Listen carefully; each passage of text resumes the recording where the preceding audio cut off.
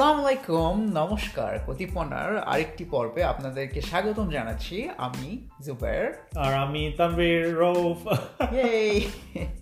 So কতিপনার আরেকটি পর্ব নিয়ে আসছি আমরা এই কোভিড বাসে থাকা অবস্থায়। সো এখন আমরা আমাদের নতুন জীবনের সাথে মেনে নিচ্ছি। সবসময় বেশিরভাগ সময় আমরা বাসে থাকতেছি, আর খুব একটা বাইরে যাওয়া হচ্ছে না। সো এই সময়ে আপনি কোপ আপ করার জন্য কি করছেন তানভীর? এই সময় কোপ আপ করার জন্য কি বাইরে হাঁটতে যাই, আমরা দুইজন একসাথে। সকালবেলা উঠে এক্সারসাইজ করি, কিছু ইউটিউবে একটা কিরকম বাসায় ওয়ার্কআউট ভিডিও আছে কোনো ইকুইপমেন্ট ছাড়া, একটা কোরিয়ান একটা ছেলে, খুব হট একটা ছেলে, কোরিয়ান ছেলে। হ্যাঁ, আমরা প্রতিদিন দেখি 5 মিনিট 10 মিনিট করে। Well, it's just an exercise or একটা ভিডিও, right? So 10 মিনিট এক্সারসাইজ দেখায়। So আমরা শুধু দেখি না, আমরা করিও এক্সারসাইজটা। হ্যাঁ, so like we watch someone doing exercise. না, it's very good. আমি সবাইকে রেকমেন্ড করব যে বাসায় 5 মিনিট ওয়ার্কআউট দিলেই দেখা যায়। সো বাসায় 5 মিনিটের মধ্যেই এক্সারসাইজটা করে ফেলা যায়, অ্যান্ড 10 মিনিটের মধ্যে। সো একটু ভালো হয়, কারণ সকালবেলা এক্সারসাইজ করলে হয় কি যে মাইন্ডটা একটু ফ্রেশ থাকে, কারণ আসলে আমরা একটা যে সময়ের মধ্যে দিয়ে যাচ্ছি এটা তো আসলে খুব অ্যাবনর্মাল একটা টাইম। মানে যতই বলি যে হ্যাঁ কোনো সমস্যা নেই, কিন্তু জিনিসটা আসলে অ্যাবনর্মাল। আমরা জানি না যে কখন কি হবে, অনেক আনসার্টেনিটি সবকিছুর মাঝখানে। কথা হচ্ছে যে এরকমই থেকে যাবে কিনা সবসময়। I hope not. মানে বাসায় স্পেশালি যারা বাসার মধ্যে বন্ধ বাবা মার সাথে থাকে তাদের অবস্থা তো খুবই খারাপ, রাইট? সো সেটাই হলো, আমরা তো তাও আমরা বাবা মার সাথে থাকি না বলে আমাদের ঝামেলা কম, বা তারপরও দুজনের সাথে থাকলে তো অনেক সমস্যাই হয় একসাথে। একটু মি টাইম পাওয়া কষ্টের আসলে খুব। সো এই জন্য অ্যাক্টিভ থাকা তো অবশ্যই জরুরি। আমার যেটা মনে হচ্ছে যে আমার যতটুকু অ্যাক্টিভ থাকা উচিত ততটুকু থাকতে পারতেছি না, কারণ সিচুয়েশনটা এরকম। সো এক্সারসাইজ, হাঁটতে যাওয়া, সোশ্যাল ডিস্টেন্সে হাঁটতে যাওয়া, কারণ ইটস আমাদের জন্য এটা ফরচুনেট যে আমরা যেখানে থাকি এখানে অনেক মানুষ কম। সো রাস্তায় যদি বের হই খুব একটা মানুষ থাকে না, সো আমরা নিজেদের মতো করে হাঁটতে পারি, এবং দেখা যায় যে যদি কেউ আসতেছে হয় আমরা রাস্তায় নেমে যাই অথবা অন্য কেউ রাস্তায় নেমে যায় ফুটপাথ থেকে। হ্যাঁ, কারণ আসলে মানে সবাই তো একটু ভয়ের মধ্যে আছে, তো সেই জন্য একটা ঝামেলা। আর এখানে তো আমাদের ওরকম ফ্রেন্ড কেউ এত বেশি নাই, তো সেটাও একটা ব্যাপার। আর মানে বাংলাদেশে থাকলে তো আত্মীয় স্বজন একটা ওইগুলো তো এখানে নাই, কারণ এখানে তো আমাদের কেউই নাই আসলে। সো ওইভাবে করেই আর ফ্রেন্ডদের সাথে কথা বলা, হোয়াটসঅ্যাপে কথা বলা, তারপরে জুমে ফ্রেন্ডদের সাথে কথা বলা, এগুলাই হলো করে একটু কানেকশন মেনটেন করার চেষ্টা করা, আর মাথাটা ঠিক রাখা যে ইট উইল বি ওকে। যা মানে শেষ হবে এক সময়। বাংলাদেশের খবর পড়লে একটু ভয় লাগে, সো সেটা পড়ে মানে খবর দেখলে শুনলে পড়লে একটু ভয় লাগে। এগুলাই করা, এভাবেই যাচ্ছে আপনার দিন? এভাবেই যাচ্ছে, হ্যাঁ। আমাকে আমার পাশের এক নেইবার আমাকে বলল যে তো আমার অরিগামি করা উচিত। লাইক আমার অরিগামি করার পেশেন্স নাই, বাট হ্যাঁ মানে আমি এক্সারসাইজ করে ভালো লাগে আমার, definitely. It's important to be like active and engaged এই সময়টা, কারণ এটার প্রচুর মানসিক প্রেশারও যায়। সো আপনি যদি আপনার রেগুলার লাইফ থেকে অনেক দূরে চলে যান, আর অবশ্যই একটা আনসার্টেনিটি আছে যে কি হবে আমরা জানি না। সো এই জন্য আমার মনে হয় যে নিজেদেরকে যতটুকু সম্ভব অ্যাক্টিভ রাখা উচিত। আমিও আপনার সাথে এক্সারসাইজ করি, বাইরে বের হই, অনেক সময় একাও বের হই, অনেক সময় তানভীরের সাথেও বের হই। So yeah, I think that's important. আর আমার কিছু ফ্রেন্ড খুব মেন্টাল প্রেশারের মধ্যে দিয়ে যাচ্ছে, আমি বুঝতে পারতেছি, রাইট? যে অনেক কষ্ট হচ্ছে। মানে আসলে ব্যাপারটা কি যে আসলে এরকম প্যান্ডেমিকের সময়, এরকম যখন একটা খারাপ সময় আসে, তখন কিন্তু মানুষের মনের মধ্যে যেই ঝামেলাগুলো তারা চেপে রাখছে, যেগুলোকে সে লুকায় রাখছে বা আটকায় রাখছে, যেগুলোকে নিয়ে সে কথা বলতে চায় না, সেগুলোই উপরে উঠে আসে।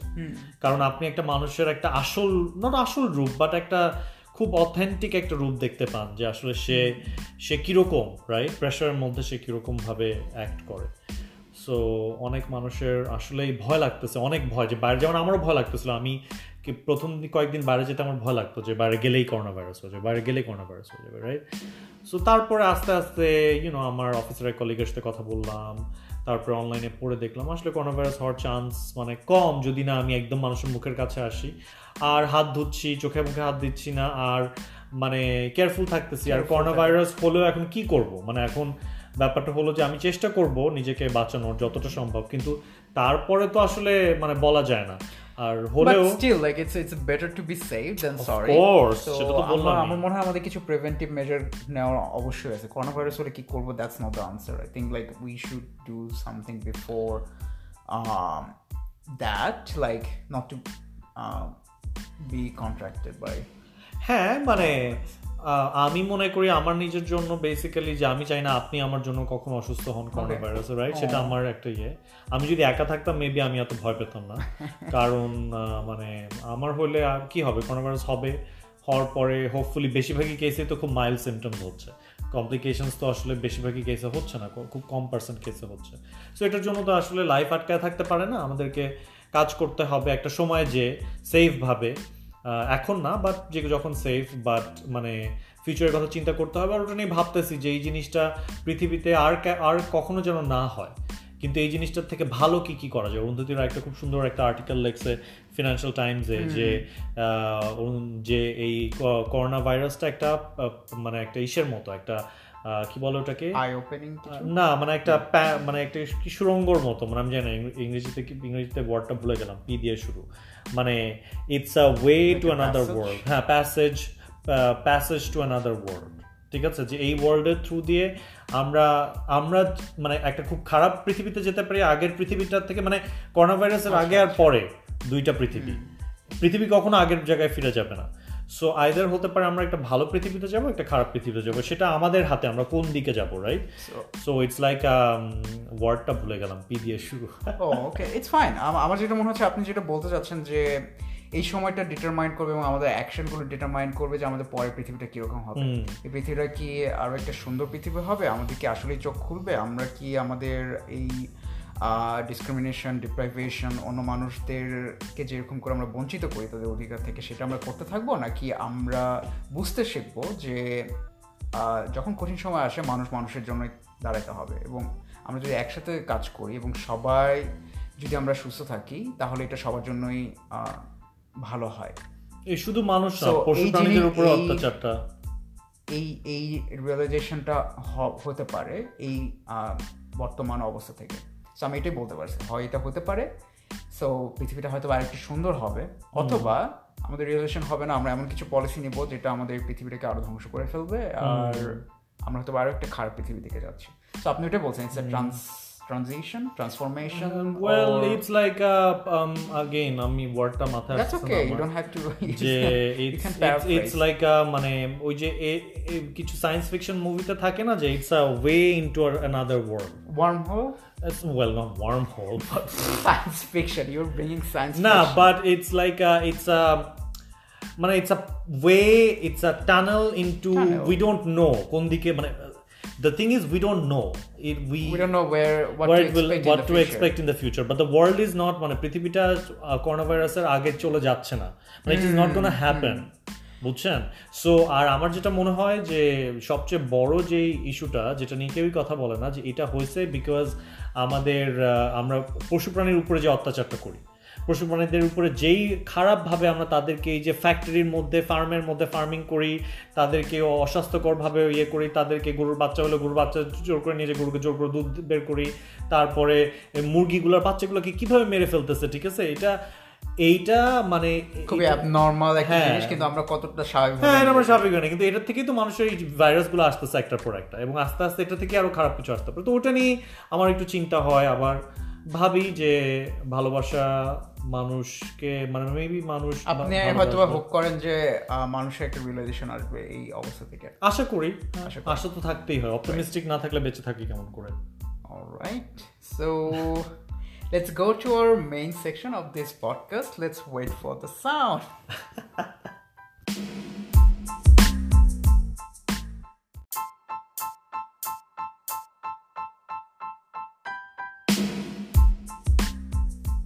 হাই বন্ধুরা, আজকের এপিসোডে আমরা আলোচনা করব বাংলাদেশের গে মুভমেন্ট বা গে যেই কুয়ার মানুষদের যেই সংগ্রাম, সেটা নিয়ে আমরা আলোচনা করব।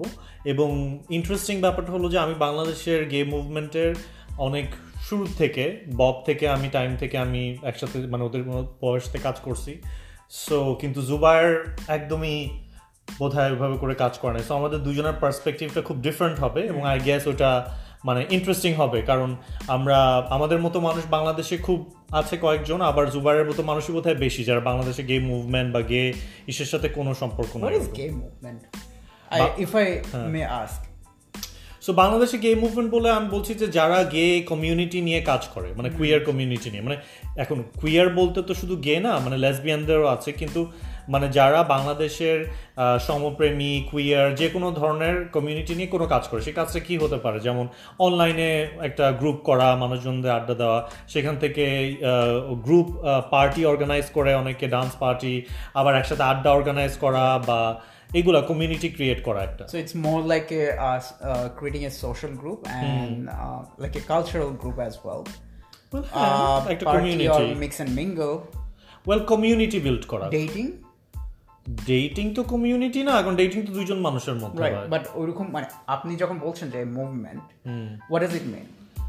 মুভমেন্টটা মানে যেমন আমি যদি ওয়েস্টে বিদেশের গে মুভমেন্টের কথা ভাবি, সো গে মুভমেন্টে কি অনেক ধরনের মুভমেন্ট ছিল অনেক আগে, যে ওরা করতো হলো একসাথে কমিউনিটি বিল্ড করতো, তারপরে কমিউনিটি বিল্ড করে ওরা কি চিন্তা করতো যে আমাদের কমিউনিটি কি দরকার আসলে, যে আমরা কি রাইট চাই, আমাদের কি মানে এই যে যদি কোনো খারাপ ল থাকে, যে হোমোফোবিক ল থাকে, সেটাকে বাদ দেওয়া, বা আমরা কিভাবে বাসায় মানে অনেকে থাকার সমস্যা, কিভাবে বাসা খুঁজে দিতে পারি, এগুলার কাজ করা।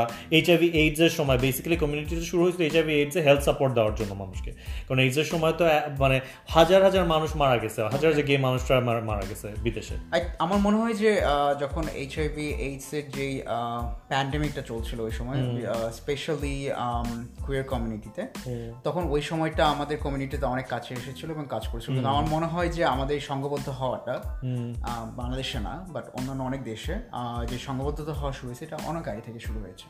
তো আপনি যেটা বললেন যে একসাথে সংঘবদ্ধ হওয়া, সো আপনি একা থাকলে অনেক কিছু করা কঠিন, আপনি যখন একটা গ্রুপে থাকবেন, আপনার নিজের অধিকার আন্দোলন বা আপনার দাবি আদায় করা বা আপনার অধিকার নিয়ে কথা বলার জন্য আপনার শক্তিটা আরও বেশি হবে। সো ওইটা হচ্ছে প্রথম পর্ব, যে সংঘবদ্ধ হওয়া। সো আপনি যেটা বললেন, আমার মনে হলো যে সেটা একটা মুভমেন্ট, সংঘবদ্ধ হওয়ার। অ্যান্ড আমি আপনাকে জিজ্ঞেস করলাম কারণ আমি কখনো কোনো এই ধরনের মুভমেন্ট বা এই সম্পর্কে আমি কিছু জানতাম না। আমার প্রথমে গে ওয়ার্ডটার সাথে পরিচয় হয় অনলাইনের মাধ্যমে, স্পেশালি পর্ন থেকে। সেখান থেকে আমি বুঝতে শিখি যে you can connect to other gay people through internet, বিভিন্ন ধরনের চ্যাট ওয়েবসাইট বা মোবাইল অ্যাপের মাধ্যমে, প্রায় অনেক আগে, 7-8 বছর আগে। কিন্তু আমার এই ধরনের মুভমেন্ট সম্পর্কে কোনো আলোচনা ছিল না। এই জন্য আমি জিজ্ঞেস করতেছিলাম যে আপনার কাছে এই বাংলাদেশের গে মুভমেন্ট বলতে কি বোঝায়? বাট আপনার মনে হয় আপনি কিছুটা আনসার দিয়েছেন এটার, যে সংঘবদ্ধ হতেন এবং একটা মানে গ্রুপ করতেন, আর বিভিন্ন ধরনের কমিউনিটির রিসোর্সও দিতেন। মানে আমি যেটা বলা সেটা বলছি, সেটাকে আপনার অ্যানালাইজ করতে হবে না। মানে আপনি কি জানতেন সেটা বলেন। আমি কিছু জানতাম না। কিছু জানতেন না সেটা তো বলা যায় না। I knew nothing. বাট আপনি তো জানতেন যে আপনি গে। আমি গে, হ্যাঁ।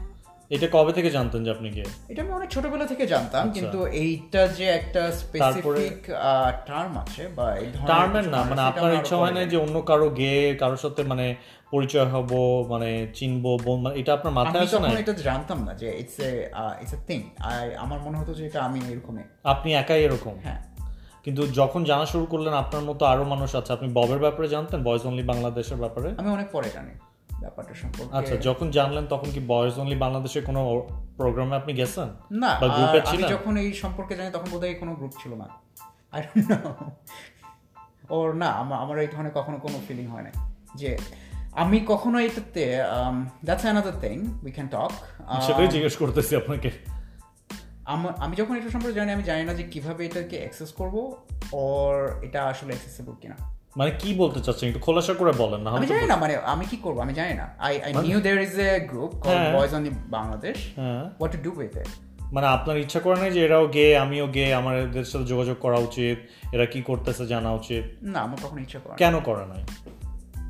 কারণ আমি এখানে আমার কোনো ইন্টারেস্ট দেখি নাই, অথবা আমাকে কখনো বোঝানো হয় না যে I have some interest in a group of boys who have similar feeling and similar love interest or like a similar experience like me. So আমার কখনোই মনে হয় না যে আমাকে এরকম একটা গ্রুপে যোগ নিতে হবে বা তাদের কার সম্পর্কে জানতে হবে বা তাদের সাথে যোগাযোগ করতে হবে। ওকে, কিন্তু আপনি তো নিজেই বললেন যে একা থাকার থেকে একসাথে অনেকে থেকে কিছু করাটা সাহস বাড়ে। সো আপনার মনে হয় না যে আপনি একা অ্যাজ গে আপনার তো মানে আপনি কি করতেন একা একা বাংলাদেশে গে হিসেবে? আমি আমার জীবনযাপন করতাম।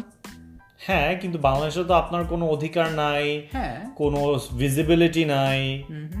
হ্যাঁ, আপনি পুরুষ মানুষ বলে হয়তো আপনার ফ্রিডম আছে যে আমি যদি আপনাকে এই বিষয়ে মানে বোঝাইতে পারি, আমি চেষ্টা করব আপনাকে বোঝানোর। এই যে আপনি যে গে রাইট বা আপনার ভিজিবিলিটির কথা বললেন, ওই জিনিসগুলো আমার ব্যাকগ্রাউন্ড থেকে বা আমার অবস্থা থেকে ম্যাটার করতো না। মানে ভয় লাগতো আপনার সেগুলো নিয়ে কথা বলতে, অথবা মনে হতো যে is it important? I didn't know the importance of it. Now I know. Now I can understand a lot. Now কিসের পরে? মানে আমি বুঝতেছি না ব্যাপারটা। এখন মানে over time like you become mature, you know things, right? ওই সময় আমার এই ধরনের ধারণা ছিল না। There was no resources which will teach me that নিজেদের অধিকার, নিজেদের সংগ্রাম এটা আদায় করতে হবে। সো আমার মধ্যে ওই ক্যাপাসিটিটা ছিল না। সো আমার এটাতে কখনো ইন্টারেস্টও ফিল হয় না। না মানে ইন্টারেস্ট মানে ধরেন বাংলাদেশে যদি কোনো মানুষ থাকে যে হলো যে হিন্দু, সে একটা মাইনরিটি বাংলাদেশে, রাইট? কারণ বাংলাদেশ একটা মুসলিম প্রধান দেশ। তো একজন হিন্দু মানুষ যদি বাংলাদেশে থাকে, সে ইউজুয়ালি তো একটা কোনো হিন্দু অর্গানাইজেশনের একটা পার্ট হয়। কারণ আমার মনে হয় না যে সবাই হয়। আপনি এখানে আবারও ভুল করছেন, মানে not everyone is a part of an organisation. আচ্ছা, ওকে।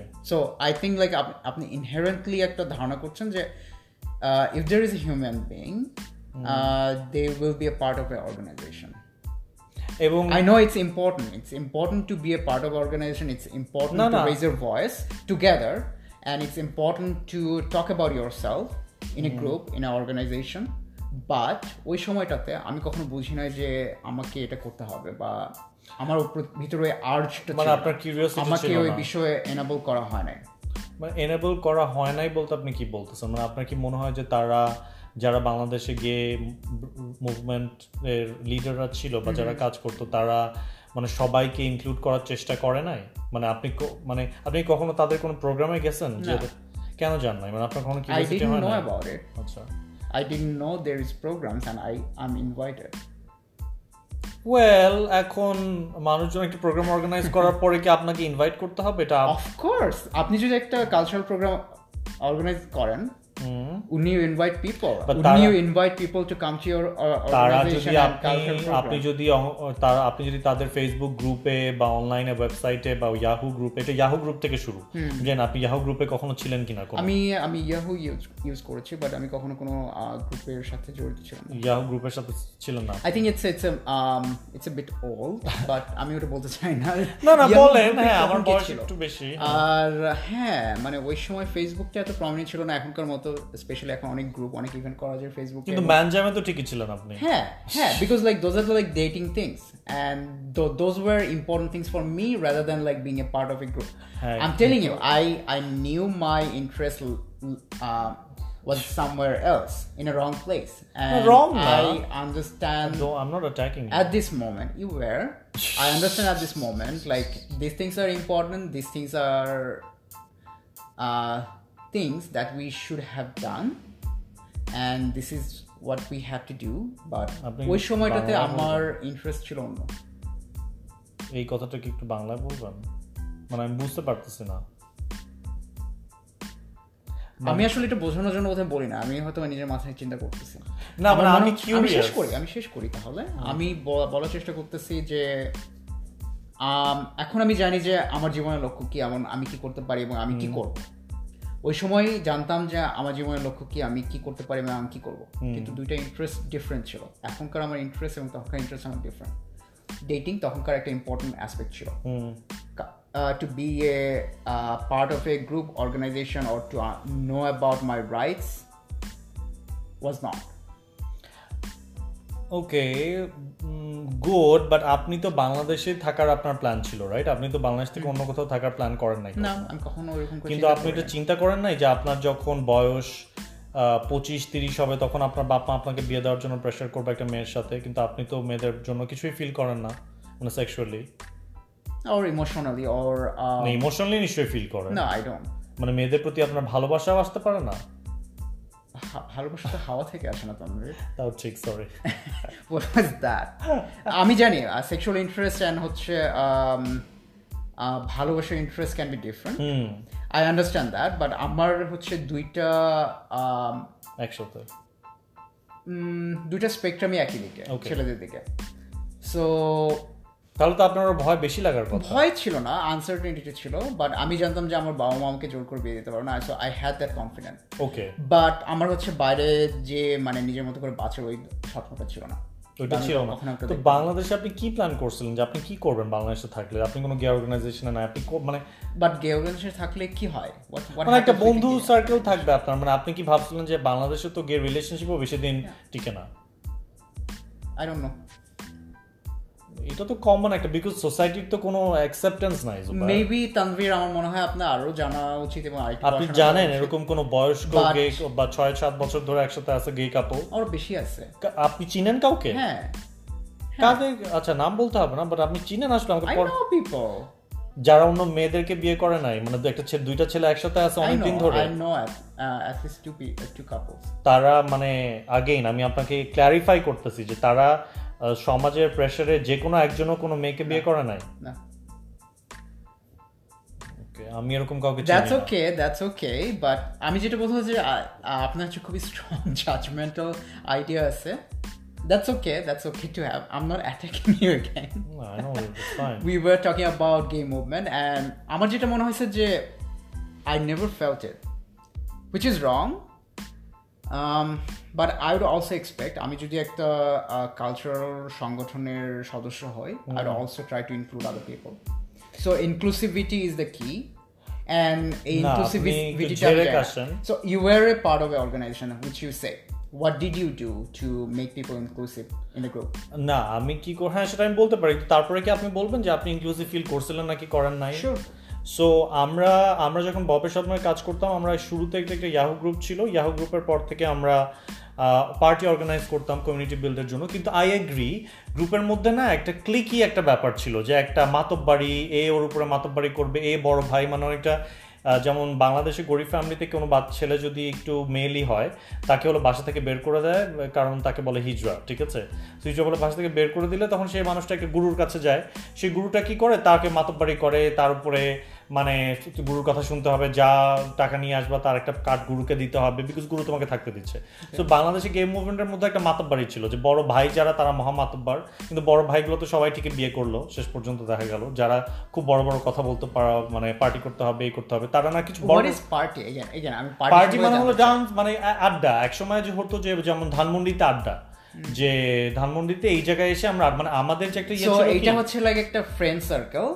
মানুষের তো ভয় যে তারা গে হিসাবে তো একজন আরেকজনকে পরিচয় দিতে চায় না উইদাউট সেক্স। আমরা সেটাকে ভাঙার জন্য করলাম কি, যে মানুষ যে গে হিসাবে একটা মানুষের সাথে বন্ধু হতে পারে, এটাও একটা কমিউনিটি হতে পারে, এটাও পসিবল, বিকজ আমরা দুজনেই গে সেই হিসাবে। আমি বলছি, আপনি শুনতে হবে আপনাকে, কারণ আপনি তো জানেন না হিস্ট্রিটা। সো এটা আমরা করলাম, এবং সেটা থ্রু দিয়ে যেটা হলো যে মানুষের সাথে দেখা হলো, অ্যাটলিস্ট দেখা হয়ে বন্ধুত্বগুলো যেন ফর্ম করে, একজন একজনকে সাপোর্ট করতে পারে, এটা। কিন্তু সমস্যাটা যেটা হয়েছে যে বাংলাদেশে যারাই গে মুভমেন্টের লিডারশিপে ছিল, তাদের মধ্যে একটা ছিল যে আইদার আমি মধ্যবিত্ত ঘরেরই মানুষজন হয়েছে, মধ্যবিত্ত বা আপার ইনকাম গ্রুপের, তো তাদের মধ্যে একটা ব্যাপার ছিল যে যারা অনেক লিডারশিপে ছিল, তাদের ছিল যে যেহেতু তারা তাদের বাবা মার ইনহেরিটেন্স বা পয়সার উপরে অনেক ডিপেন্ডেন্ট, তারা কখনো সাহস করে নাই যে গিয়ে মুভমেন্ট নিয়ে কিছু করবে, মানে তারা জানতো যে তাদেরকে আলটিমেটলি বিয়ে করতে হবে একটা সময়, এবং তাদের যেহেতু বিয়ে করতে হতো একটা সময়, তারা সবসময় আমরা ইয়াংরা যারা বলতাম যে না আমরা 377 পিনাল কোড নিয়ে কাজ করতে চাই, আমরা প্রাইড মার্চ করতে চাই, আমরা সাহসী কিছু করতে চাই, তারা বলতো না ঝামেলা করো না। এখনও তো অ্যাটলিস্ট একটা ছেলে বাসায় নিয়ে আসলে বাবা মা কিছু জিজ্ঞেস করে না, যদি বাবা মা জেনে যায় যে সমকামিতা বলে কিছু আছে, তাহলে একটা ছেলেও বাসায় আনতে পারবো না, একটা হোটেলে ছেলে নিয়ে যেতে পারবো না, মানে তাদের সবকিছু সারাউন্ডিং অ্যারাউন্ড সেক্স। কারণ তারা জানে যে তারা এই সেক্সটাই শুধু পাবে, তারা তো কখনো একটা ছেলের সাথে ছেলে থাকতে পারবে না, কারণ বাপ মা বিয়ে না দিলে তো বাসা থেকে বের করে দিবে, বা আমি সম্পত্তি হারাবো, সো বিয়ে করতেই হবে, আমি বুঝতে পারছি, অথবা বিদেশ চলে যেতে হবে। আমি বুঝতে পারছি আপনার সেন্টিমেন্টটা, আপনি অনেক এক্সাইটেড, না আমি এক্সাইটেড, এটা আমাকে বারবার বলার দরকার নেই, আমি এক্সাইটেড। ইটস ওকে, আমি কথা আপনি শেষ করছেন তো, আপনি অনেক এক্সাইটেড হয়ে গেছেন। আমি জাস্ট বলতেছি যে আমি আপনার কথা বুঝতে পারছি যে যখন আপনি বুঝতে শিখবেন যে আপনি একটা ছেলের সাথে একটা রিলেশনশিপে থাকতে পারবেন না because of the society, because of the parents or because of your surroundings, তখন আপনি ওই রিলেশনশিপটাকে কোনো মূল্য দিবেন না। So everything about your identity is like sex to form a relationship with another gay person like you. So ওইখান থেকে আমি যেটা বলছি যে it was all about like a sexual relationship rather than like form a definitive good friendly relationship, and that's something you try to do, like you try to bring people together and like form a bond among that group. আচ্ছা আমি যেটা বলছি সেটা আপনি আমাকে explain করতেছেন কেন? আমি বোঝার জন্য, আমি জাস্ট এটা বলতেছি, আমি হয়তো প্যারাফ্রেজ করতেছি because I want to know like I understood it correctly. So that was like the movement, right? Like to bring people together and like a বিভিন্ন গ্রুপ, বিভিন্ন পার্টি করা, that was the movement. But আপনি আরেকটু interesting কথা বলছেন যে মুভমেন্টের আরও কিছু ব্যাপার আছে, যেটা হচ্ছে বিশেষ করে যদি কোনো দেশে একটা রিপ্রেসিভ ল থাকে এবং ওটা যদি আপনার আইডেন্টিটিকে আঘাত করে, ওটার জন্য কাজ করা। যেমন হচ্ছে এখন ভারতে এটা সম্ভব হয়েছে। তারপরে আপনি যে আপনার আইডেন্টিটিকে নিয়ে প্রাউড, সো এটা মানুষকে দেখানো যে আমি আমার মতো এবং আমি আমার মতো করে একজন মানুষের মতো বাঁচতে চাই। সো এইগুলো হচ্ছে আন্দোলনের আরেকটা পর্যায়ে, রাইট? সো আপনি বলতেছিলেন যে ওগুলো থেকে মানুষজন দূরে থাকতো কারণ মনে করতো যে ওগুলো হয়ে গেলে মানুষজন এই সম্পর্কে জেনে যাবে অ্যান্ড দেয়ার উড বি একটা বাধা আসবে। সো এটা হচ্ছে মুভমেন্ট। আমি বলতে চাই আমি কেন হচ্ছে এই ধরনের ইয়েতে ইনক্লুসিভ ফিল করি না, কারণ আপনি যে কথাগুলো বললেন না যে this are the movement, I never felt like this is me. So what is you? আপনি কোন মুভমেন্ট হলে আপনি করতেন? মেইন কথাটা তো আসলে যে আপনি ভয় পেতেন। হ্যাঁ ডেফিনেটলি আমি ভয় পেতাম। সো এখন কথা হলো যে সমাজে বিদেশেও গে মুভমেন্টে সবাই গে মুভমেন্টে জড়ায় নাই। বাট কারা জড়ায়? হোয়াট ডু ইউ কিছু মানুষ যাদের সেই সাহসটা আছে। সাহসটা কোথা থেকে আসে? সাহসটা সিচুয়েশনের কারণে কেউ সাহস নিয়ে জন্ম নেয় না। সাহস নিয়ে কেউ জন্ম নেয় না, আমার মনে হয় কিছু জন্ম নেয়। আমার মনে হয় তার লাইফ এক্সপিরিয়েন্স, তার অবস্থা, হয়তোবা খুব ভালো অবস্থা থেকে কেউ বড় হয়ে অনেক সাহসী হয়ে জন্ম হতে পারে, অথবা অনেক কঠিন অবস্থাতেও জন্মগ্রহণ করে সে সাহসী হতে পারে। তো তার অবস্থা, তার স্টেটটা, এনভায়রনমেন্টটাকে এনেবল করে সাহসী হতে। আনফর্চুনেটলি আমার জন্য ওই সাহসটা ছিল না, বিকজ আমার এনভায়রনমেন্ট আমাকে ওইটাতে এনেবল করে না, আমাকে ওটার জন্য তৈরি করে না। হ্যাঁ, কিন্তু মানে বাংলাদেশে গে গ্রুপগুলো তো আপনার কাছ থেকে খুব বেশি চাচ্ছিল না। আমার কাছে কিছু চাচ্ছিল না। গ্রুপগুলো চাচ্ছিল যে আপনারা অ্যাট লিস্ট কমিউনিটির সাথে এনগেজ থাকেন। বাট প্রবলেমটা হচ্ছিল কি, যে যদি কমিউনিটির যদি কোনো ভিজিবিলিটি, ব্যাপারটা মেইন সমস্যাটা কি, আমরা তো আসলে গে যারা ট্রান্স মানুষরা তো ভিজিবল, তারা তো লুকাতে পারে না। তো তাদেরকে সমাজের বাইরে বের হয়ে আসতেই হয় এবং তাদেরকে তাদের মতো করে একটা মানে তাদের অধিকারের জন্য একসাথে থাকতে হয়, ইয়ে করতে হয়। গেদের ব্যাপারটা হলো গেরা তো হিডেন, মানে বাংলাদেশের মতো একটা সমাজে যে কেউ গে হতে পারে বাংলাদেশে। সো আপনার পয়েন্ট কি? না, আমার পয়েন্ট হলো গেরা সেই প্রেশারটা ফিল করে না। তারা ওই যে স্ট্রেট প্রিভিলেজ, তারা যে লুকায় থাকতে পারে নিজেদের ব্যাপার নিয়ে, যে আনকমফোর্টেবল আলোচনাগুলো করা বা বাবা মার সাথে এই ধরনের ইয়েতে যাওয়া। কারণ গেলে যদি বাপ মা আমার সম্পত্তি থেকে আমাকে ইয়ে করে দেয়, বাদ দিয়ে দেয়, তারপরে কি হবে? তারপরে বিদেশে কেমন করে যাব? তারপরে কিভাবে শপিং করব? না মানে আমি না জুবাইর, আমার তো ফ্রিডম অফ, আমার তো বাক স্বাধীনতা। না ডেফিনেটলি, বাট আপনি হচ্ছে বা হয়তো বা লাইক 1% or 2% পপুলেশনের কথা বলতেছেন, রাইট? বাট ওখানে অনেক মানুষ আছে আমার মতো, like why don't you think like আমি আমার পার্সপেক্টিভ বললাম এবং আমি আমার পার্সপেক্টিভ বোঝাতে ব্যর্থ হয়েছি। আপনার কেন মনে হয় I didn't সেটা আপনি বলতে পারবেন, take a part? আমি অবশ্যই বলতে পারবো, আমি বললাম, কিন্তু আপনি অলরেডি আপনার ভয় লাগতো। কিন্তু ভয়টা কেন? ভয় লাগতো আর আপনার হয়তো আমরা আপনাকে কমফোর্টেবল ফিল করাতে পারি নাই। I think that's important because I think self criticism is important এখানে। সবসময় আমি এটা করছি, আমি এটা করব, আমি এটা করতে পারি, এই জিনিসটা থেকে আপনাকে বের হয়ে আসতে হবে আমাদের। So when you are able to do it, then you can make people feel comfortable around you, and this is important যে কোনো অর্গানাইজেশনের জন্য, to make people feel comfortable around you rather than like I have something, you cannot touch me, and that's all. না, main ইস্যুটা হলো কি যে তারপরে যখন দেখেন ববের তারপর একটা পর্যায়ে যেটা হলো ববের মানুষজন ওই অনলাইনেই ব্যস্ত, তারা তেমন কিছু কাজ করতে ইন্টারেস্টেড না। তারপরে যেটা হলো যে জুলহাজের একটা সময় আসলো যে জুলহাজ যখন অ্যাক্টিভিজমের ব্যাপারে এত সোচ্চার হয়ে গেল, যখন জুলহাজ বুঝতে পারলো যে সে বিদেশে থাকবে না, সে বাংলাদেশেই থাকবে, যদিও তার অনেক অপরচুনিটি ছিল, সে বাংলাদেশেই থাকবে। তো তখন জুলহাজ রূপবানের কাজ শুরু করলো। রূপবানের সাথে শুরুতে আপনার সাথে দেখা হওয়ার আগেই আমি রূপবানের সাথে কাজ করা শুরু করলাম প্রথম ইস্যুতে। তো তখন জুলহাজের ব্যাপারে একটা ছিল কি যে জুলহাজ জানতো যে বাংলাদেশে তাকে একটা চেঞ্জ আনতে হবে। তো চেঞ্জ আনতে হলে কিভাবে চেঞ্জ আনবে, সে তার নিজের একটা গ্রুপ করলো, যারা সে ববের সাথে কাজ করার চেষ্টা করছে, কিন্তু অনেক কারণে, পলিটিক্স অন্যান্য অনেক কারণে সে পারে নাই। তখন সে যেটা করলো যে সে চিন্তা করলো যে সে নিজে একটা গ্রুপ করবে, তার যারা ফ্রেন্ড আছে তাদেরকে নিয়ে, এবং তারা একসাথে কাজ করে। তার কথা ছিল যে আমাকে ম্যাগাজিন বের করতে হবে, একটা ম্যাগাজিন বের করলে অ্যাটলিস্ট আমরা যে আসি, কারণ বাংলাদেশের এই সমস্যা কি যে যখনই ইউনাইটেড নেশনসের কোনো কিছুতে বাংলাদেশকে জিজ্ঞেস করা হয় যে তোমাদের দেশে গে 377 377 তোমরা কেন এটাকে করো না, যেখানে গেদেরকে ক্রিমিনাল বলা হচ্ছে, অফেন্স, হ্যাঁ, যেখানে জেলে পাঠানো যায় মানুষকে, এটা কেন করো না? বলে আমাদের দেশে তো কোনো গে নাই। বাংলাদেশের কথা, আমাদের দেশে তো কোনো গে নাই, গে থাকলে করতাম, আমাদের গে নাই কোনো, এটা আমাদের দেশের হয় না, আমাদের দেশে গে নাই। সো আপনি যেটা বলছেন যে মুভমেন্টের একটা অংশ ছিল যে কমিউনিটিকে ভিজিবল করা, ভিজিবিলিটি আনা, এটা আরো সামনের দিকে এগিয়ে আনা। সো কেউ যেন বলতে না পারে যে ও হ্যাঁ কোনো গে মানুষ নেই, অথবা থাকলে দুইটা আছে, we don't care about it. Although দুইজন মানুষ থাকলে তাদের প্রতি আমাদের কেয়ার করা উচিত, বাট আমাদের এখানে লাখ লাখ মানুষেরই কোনো ইয়ে নাই। সো ওইটাই যে আমরা যে আছি এই জিনিসটা আমরা ভিজিবল। আপনি রূপবানের প্রথম ইস্যুটা তো পড়ছিলেন, আপনাকে আমি দিয়েছিলাম একটা copy, right? I think so, yeah. আপনার কিছু মনে আছে বা কেমন, আপনার কি মনে হয়েছে যে আপনার জন্য ইন্টারেস্টিং বা না? সত্যি কথা বলবো, লাইক আমার কাছে মনে হয় যে এই ধরনের একটা ম্যাগাজিন বের করাটা হচ্ছে একটা হিস্টোরিক একটা event. So that was like something for me. মানে কি আমি বুঝতে পারছি। এন্ড আমার কাছে খুব ইন্টারেস্টিং লাগছে যে ওইখানে আপনার একটা ছবি ছিল বাঁধা। সো আমি ওইটা আমার ফোকাস, এবং ওটা ছাড়া আমার আর কোনো কিছু মনে নাই ম্যাগাজিনের ব্যাপারে। But I'm pretty sure it was a historic event in Bangladesh and LGBT for Bangladesh LGBTQ community. মানে হয় কি, ধরেন যখন আপনি চেঞ্জ আনবেন কোনো একটা এরকম কমিউনিটির জন্য যাদের কোনো ভিজিবিলিটি নাই, যাদের অবস্থা খারাপ, সেখানে আপনাকে একটা লিডার থাকতে হবে যে ভিশন আছে, যার যে আমি সামনে কাজ আগাবো, এবং সেই লিডারটা সবাইকে বোঝায় সামনে নিয়ে যাবে। লিডারশিপ, রিয়েল লিডারশিপ, যেমন সাউথ আফ্রিকাতে আপনি নেলসন ম্যান্ডেলার কথা যদি শুনেন, নেলসন ম্যান্ডেলা যখন কাজ শুরু করছে তখন আমি শিওর বেশিরভাগই অনেক মানুষরাই হয়তো বলছে যারা অত্যাচারিত বাই দ্য অ্যাপারথাইড রেজিম, যে না ভাই ঝামেলা করো না, ঝামেলা করলে আমাদেরকে আরো অত্যাচার করবে। কিন্তু নেলসন ম্যান্ডেলা নিশ্চয়ই কাজ আগায় গেছে সামনে, অন্যদেরকে বুঝাইছে যে কেন করা দরকার। এটা নিশ্চয়ই একদিনে হয় নাই, সে জেলে গেছে, তার উপরে লাইফের থ্রেট আসছে, কিন্তু সে কাজ চালাই গেছে।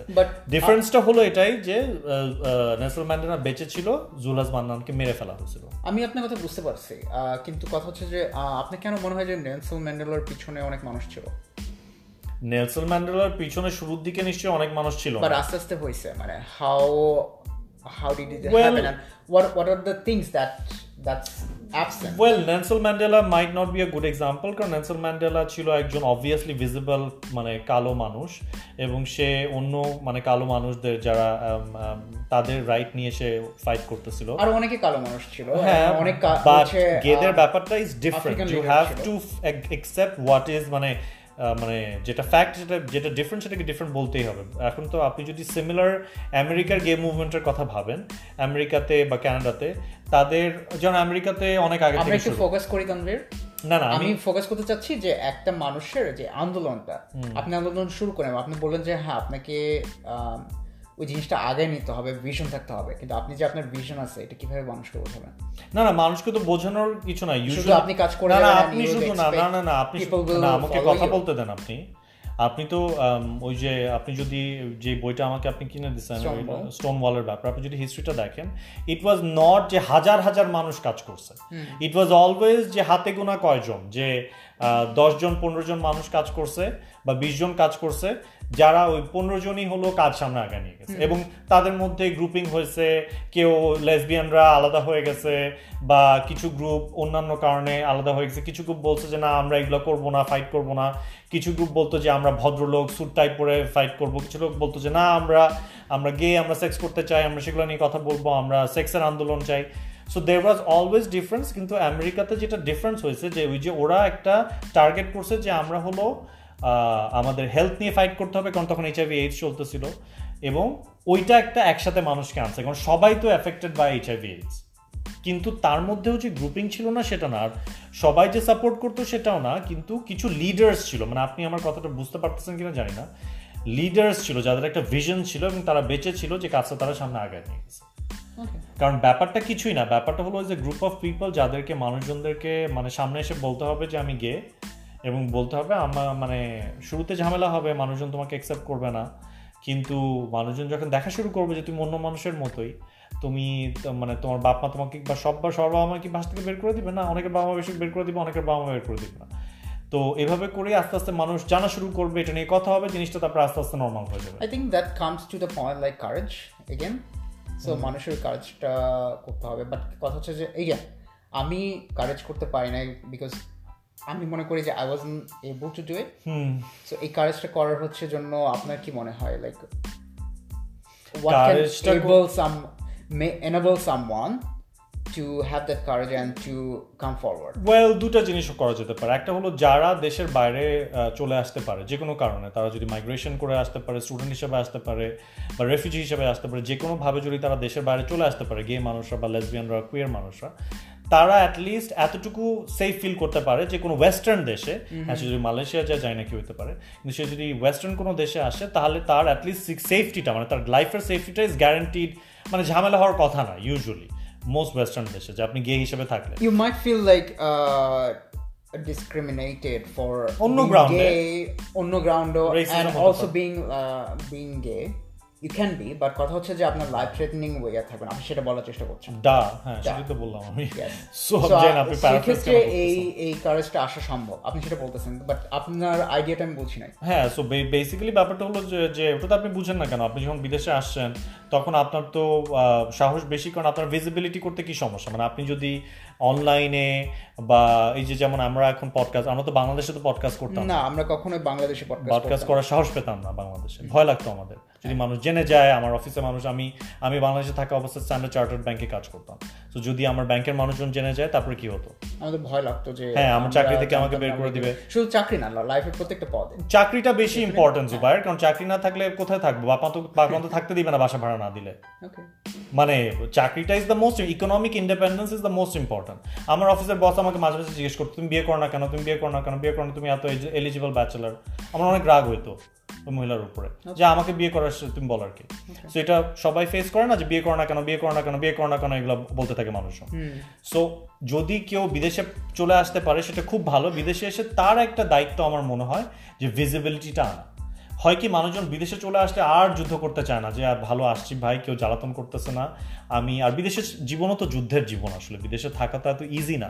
মানুষ ভাবে বিদেশে থাকা খুব ইজি, আসলে বিদেশে থাকা খুবই কষ্টের, নিজের সবকিছু করতে হয়, ভালো চাকরি পাই না, এখানে এসে আমরা রেসিজম ফিল করি, আমাদের ইংরেজিতে কথা বলতে সমস্যা হয় অনেকের, কারণ এটা আমাদের ফার্স্ট ল্যাঙ্গুয়েজ না, সবকিছু মিলায় কষ্ট হয়। বাট আমাদেরকে গে হয়ে বাঁচার জন্য কেউ এত ঝামেলা করে না, সো আমাদের তখন একটা দায়িত্ব হয় না যে আমরা ভিজিবিলিটি আনি অ্যাটলিস্ট। কিন্তু আমরা আনতে পারি না কেন, কারণ বাপ মার ভয়, মানে বাপ মার টেনশন, বাপ মা বাংলাদেশে থাকে কি হবে, বাপ মাকে জানানো যাবে না, আঙ্কেল আন্টি জেনে যাবে, এগুলা। সো এটা একটা ওয়ে ভিজিবিলিটি আনা। আর সেকেন্ড ওয়েটা যারা বাংলাদেশের বাইরে বেরোতে চাচ্ছে না, যাদের বাংলাদেশে আইদের অবস্থা ভালো বা বাবা মা জানে কোনো ঝামেলা করবে না, বা যারা বাংলাদেশের বাইরে যে কোনোভাবেই বেরোতে পারবেন না যে কোনো কারণে, এবং যাদের অ্যাবিলিটি আছে, মানে তারা ক্লজেটে থাকতে চায় না, তারা একসাথে এসে একটা মুভমেন্ট করতে পারে। মানে তারা আস্তে আস্তে তাদের কমিউনিটির মধ্যে, ব্যাপারটা হলো চেঞ্জ তো নিজের ফ্যামিলির মধ্যে আনতে হবে আগে। এগেন আমরা যদি আবার মুভমেন্ট নিয়ে কথা বলি, what's your idea about movement? Like আপনি যে স্টাউন ওয়ালের কথা বলেন বা HIV AIDS এর জন্য বিভিন্ন LGBTQ গ্রুপকে যে একটা একসাথে নিয়ে আসছে, এই ধরনের নিয়ে আসে একটা নির্দিষ্ট কাজের জন্য কাজ করেছে, রাইট? লাইক আমাদের যে ডিসক্রিমিনেশন হয় হেলথ সেক্টরে বলেন, আমাদের এমপ্লয়মেন্ট সেক্টরে বলেন বা অন্য যে কোনো ক্ষেত্রে যে ডিসক্রিমিনেশন হইতো ওটার অধিকার আদায়ের জন্য কাজ করা হয়েছে, আপনার কাছে মনে হয় বাংলাদেশের জন্য কোন ধরনের মুভমেন্টটা জরুরি?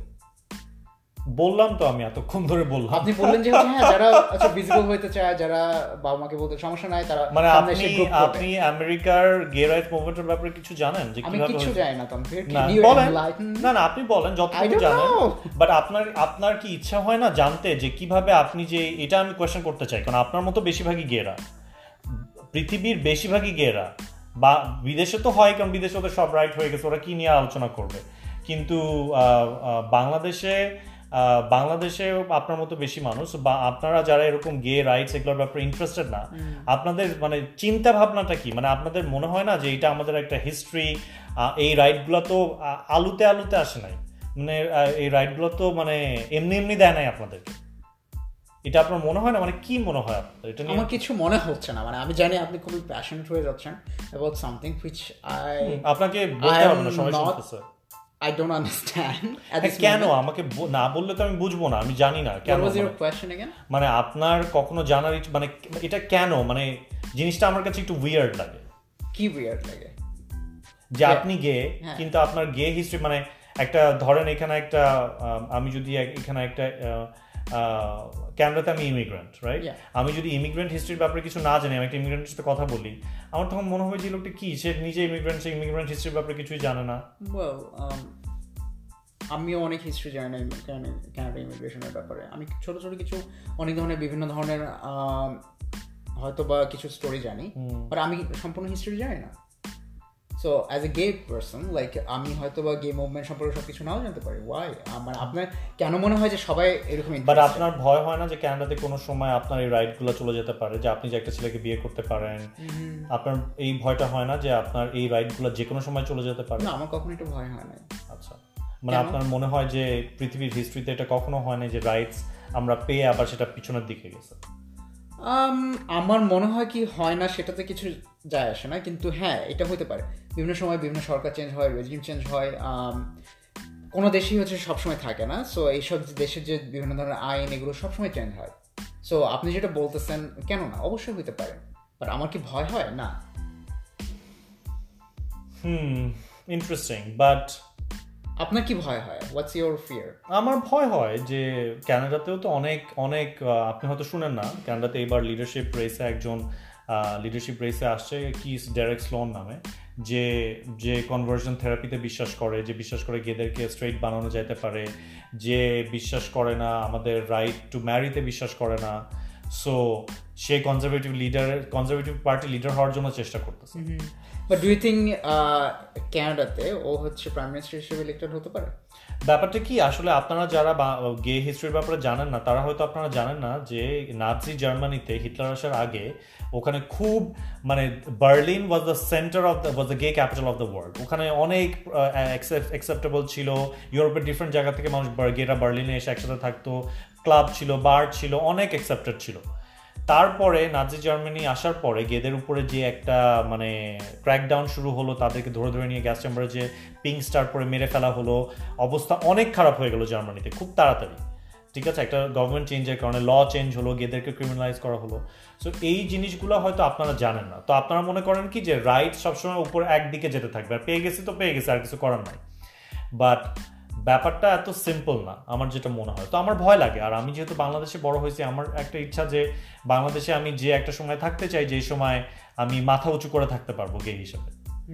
ঠিক আছে, বা বাংলাদেশে বেড়াতে গেলেও আমি যেন এমনভাবে থাকতে পারি যে আমি গে, তো কি হয়েছে, আমার লাইফের যেন কোনো ইয়ে না হয়, কোনো ভয় না থাকে। যেমন বাংলাদেশে লাস্ট টাইম যখন আমরা গেলাম, তখন আমরা বাংলাদেশে নামার পরে আমার বাবার সাথে একটা ঝগড়া হলো, যে নামার পরে আমার বাপ একটা কোনো ওখানকার এয়ারপোর্টে একটা লোক কাজ করতো, মানে আব্বুর বোধহয় ফ্রেন্ড, সে হলো ওখানকার একজন আর্মি জামা কাপড় পরেছিল, সে আসছে মানে জাস্ট সিস্টেমটাকে একটু ইজি করার জন্য, মানে বের আর জানে কেন আনছে।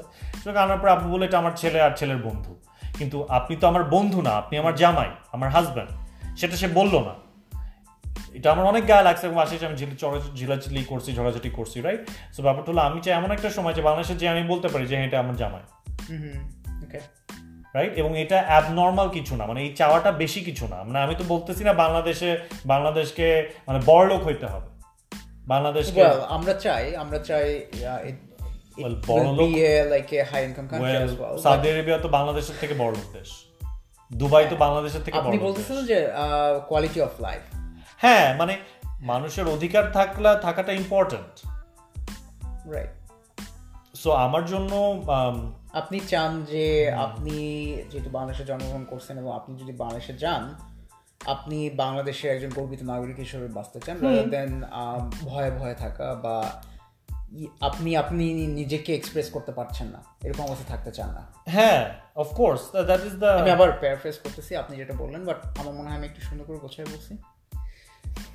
আপনি ডিপ্লোম্যাটিক ভাবে বলছেন, হ্যাঁ এনজিও ল্যাঙ্গুয়েজ। সো আপনার কি মনে হয় মানে ওকে আপনি খুব ইন্টারেস্টিং ভাবে বললেন যে হ্যাঁ এখন আমাদের আরো সংগঠিত হতে হবে এবং আমাদের অধিকার নিয়ে কাজ করতে হবে।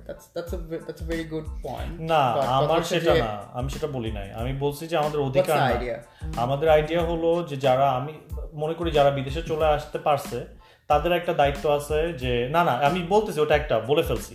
সেকেন্ডটা হলো যারা বাংলাদেশের মধ্যে আছে তাদের বাসার মধ্যে একটা চেঞ্জ আনতে হবে। ইউ হ্যাভ টু স্টার্ট, মানে আলমারির বাইরে বেরোতে হবে, কাম আউট করতে হবে, মানুষকে জানাতে হবে যে তুমি কে, অ্যাটলিস্ট তোমার বাবা মাকে বলে জানাতে হবে তুমি কে। এটা শুরু করতে হবে নিজেদের ফ্যামিলির মধ্যে, কারণ আমি শিওর বেশিরভাগই ফ্যামিলিতে বাপ মাকে বললে বাপ মা, আমার বাপ মা যেমন এখনো অ্যাকসেপ্ট করতে চায় না যে আমি গে, ঠিক আছে? তারা একটা মানে দেখেও না দেখার ভান করে, ঠিক আছে? কিন্তু সেই আলোচনাগুলো শুরু করতে হবে। যেমন আমার খালু জানে আমি গে, আমার আত্মীয় স্বজনদেরকে আমি বলি নাই, বাট আমার ফেসবুক তো ওপেন পাবলিক, যে কেউ দেখতেই পারে যে আমি গে, ঠিক আছে? আমার অনেক কাজিনরা জানে, যদি কারো ইচ্ছা হয় এবং যে তো আমাকে বলার দরকার নেই আমি গে, কেন আমাকে যে বলতে হবে মানুষকে? কিন্তু আমার বাবা মাকে আমার বলাটা খুব জরুরি, আমার ভাই বোনকে, মানে আমার আপন ভাই বোনকে, সৎ ভাই বোন না, মানে আপন ভাই বোন বা কোনো না, মানে কাজিনদের থেকে আমার বাবা মাকে, কারণ বাবা মা রাইট, বাবা মাকে বলাটা জরুরি। আর আমি এবার যেমন আমার দাদিকে বলছি যে আমি গে, আমার একটা জামাই আছে, আমার দাদির বয়স 90 বছরের বেশি, তো আমার দাদি আমাকে বলতেছে যে এটা তো বিদেশে শুনছি এরকম, বাংলাদেশে, মানে সে স্কুলের শিক্ষক ছিল, টিচার ছিল, প্রাইমারি স্কুলের টিচার ছিল, সে বলতেছে আমাদের দেশে তো আমি কখনো শুনি নাই, কিন্তু তোমরা বাচ্চা নিবা কেমন করে, এটা তার টেনশন। বা তোমাদের দুইজনের মানে শেষ বয়সে কে দেখবে তোমাকে? একটা মহিলা থাকলে তো দেখে, তোমাকে কে দেখবে? আমি ও দেখবে, জুবাইর দেখবে একসাথে থাকলে, তাই না? ও দেখবে আমার, তো ওইটা যে মাথায়, কারণ আমাদের দেশে তো সেবা করে মানে নারী, মানে রোলগুলো এত ফিক্স, একটা ছেলে এবং একটা মেয়ে, হ্যাঁ, এবং ছেলেটা সবসময় ট্যাটরামি করে বেড়াবে, পাহাড়ে উঠবে, এই করবে, সে করবে, মেয়ে রান্নাবান্না করবে, কাজ করবে, সেবা করবে। আমার মাকেও দেখি, আমার বাপ হাত ভেঙে পড়ে আছে, মা সেবা করতেছে, আমি বলছি আর কতদিন সেবা করবা? That's an interesting point. আমি মানে আমরা তো বিয়ে করছি একসাথে, জামাই হিসেবে থাকি, তো অনেকে জিজ্ঞাসা করে তোমাদের মধ্যে কে জামাই কে বউ। হ্যাঁ, কারণ ওই প্যারাডাইমের বাইরে তো আমরা, এবং এটা সব জায়গায়, যে বিদেশে ওই যে টপ আর বটমের ব্যাপারটা, তাই না? যে কে একজন টপ, আমাকে জিজ্ঞেস করে কে টপ কে বটম, ঠিক আছে? তো ওইটাতেই মানে আমাদের রিলেশনশিপ, মানে একটা হচ্ছে ম্যারিটাল রিলেশনশিপ নিয়ে আমাদের ধারণা হচ্ছে যে একটা ছেলে এবং একটা মেয়ে, যে কোনো ধরনের রিলেশনশিপ বলেন একটা ছেলে হতে হবে, একটা মেয়ের মধ্যে হতে হবে, এবং একজন আরেকজনকে দেখবে, আরেকজনকে দেখবে। ছেলেরা কি করতেছে, মেয়েরা কি করতেছে আমি জানি, মানে ইট ডাজন্ট ম্যাটার, বাট কথা হচ্ছে যে আমাদের ছেলে এবং মেয়েদের আলাদা রোল আছে এই সম্পর্কে। সো ওইটা হচ্ছে আমাদের চিন্তা, যে এখানে সবসময় একটা ছেলে থাকবে হাজব্যান্ড এবং একটা মেয়ে থাকবে ওয়াইফ।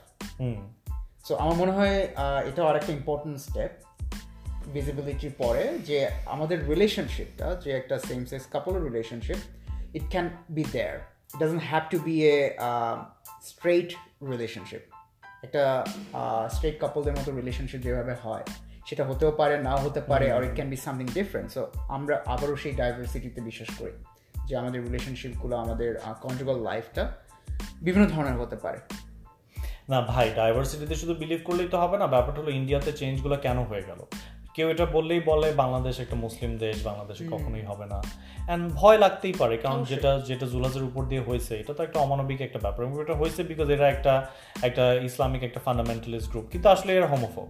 এরা সব মুসলিম যে এদেরকে হেড করে নট, এটা আমি বিশ্বাস করি না। আমার মা তো 5 ওয়াক্ত নামাজ পড়ে, আমার বাবা 5 ওয়াক্ত নামাজ পড়ে, আমার মা হলো সারা জীবন নামাজ পড়তে দেখছি আমি আমার মাকে, মানে সে আল্লাহ বলতে, সে আল্লাহতে বিশ্বাস। কথা হচ্ছে যে রিলিজিয়নের একটা ইম্পর্টেন্ট ফ্যাক্টর এখানে, আপনার রিলিজিয়ন আপনাকে কি শেখাইছে সেটা হচ্ছে একটা important factor. Definitely being a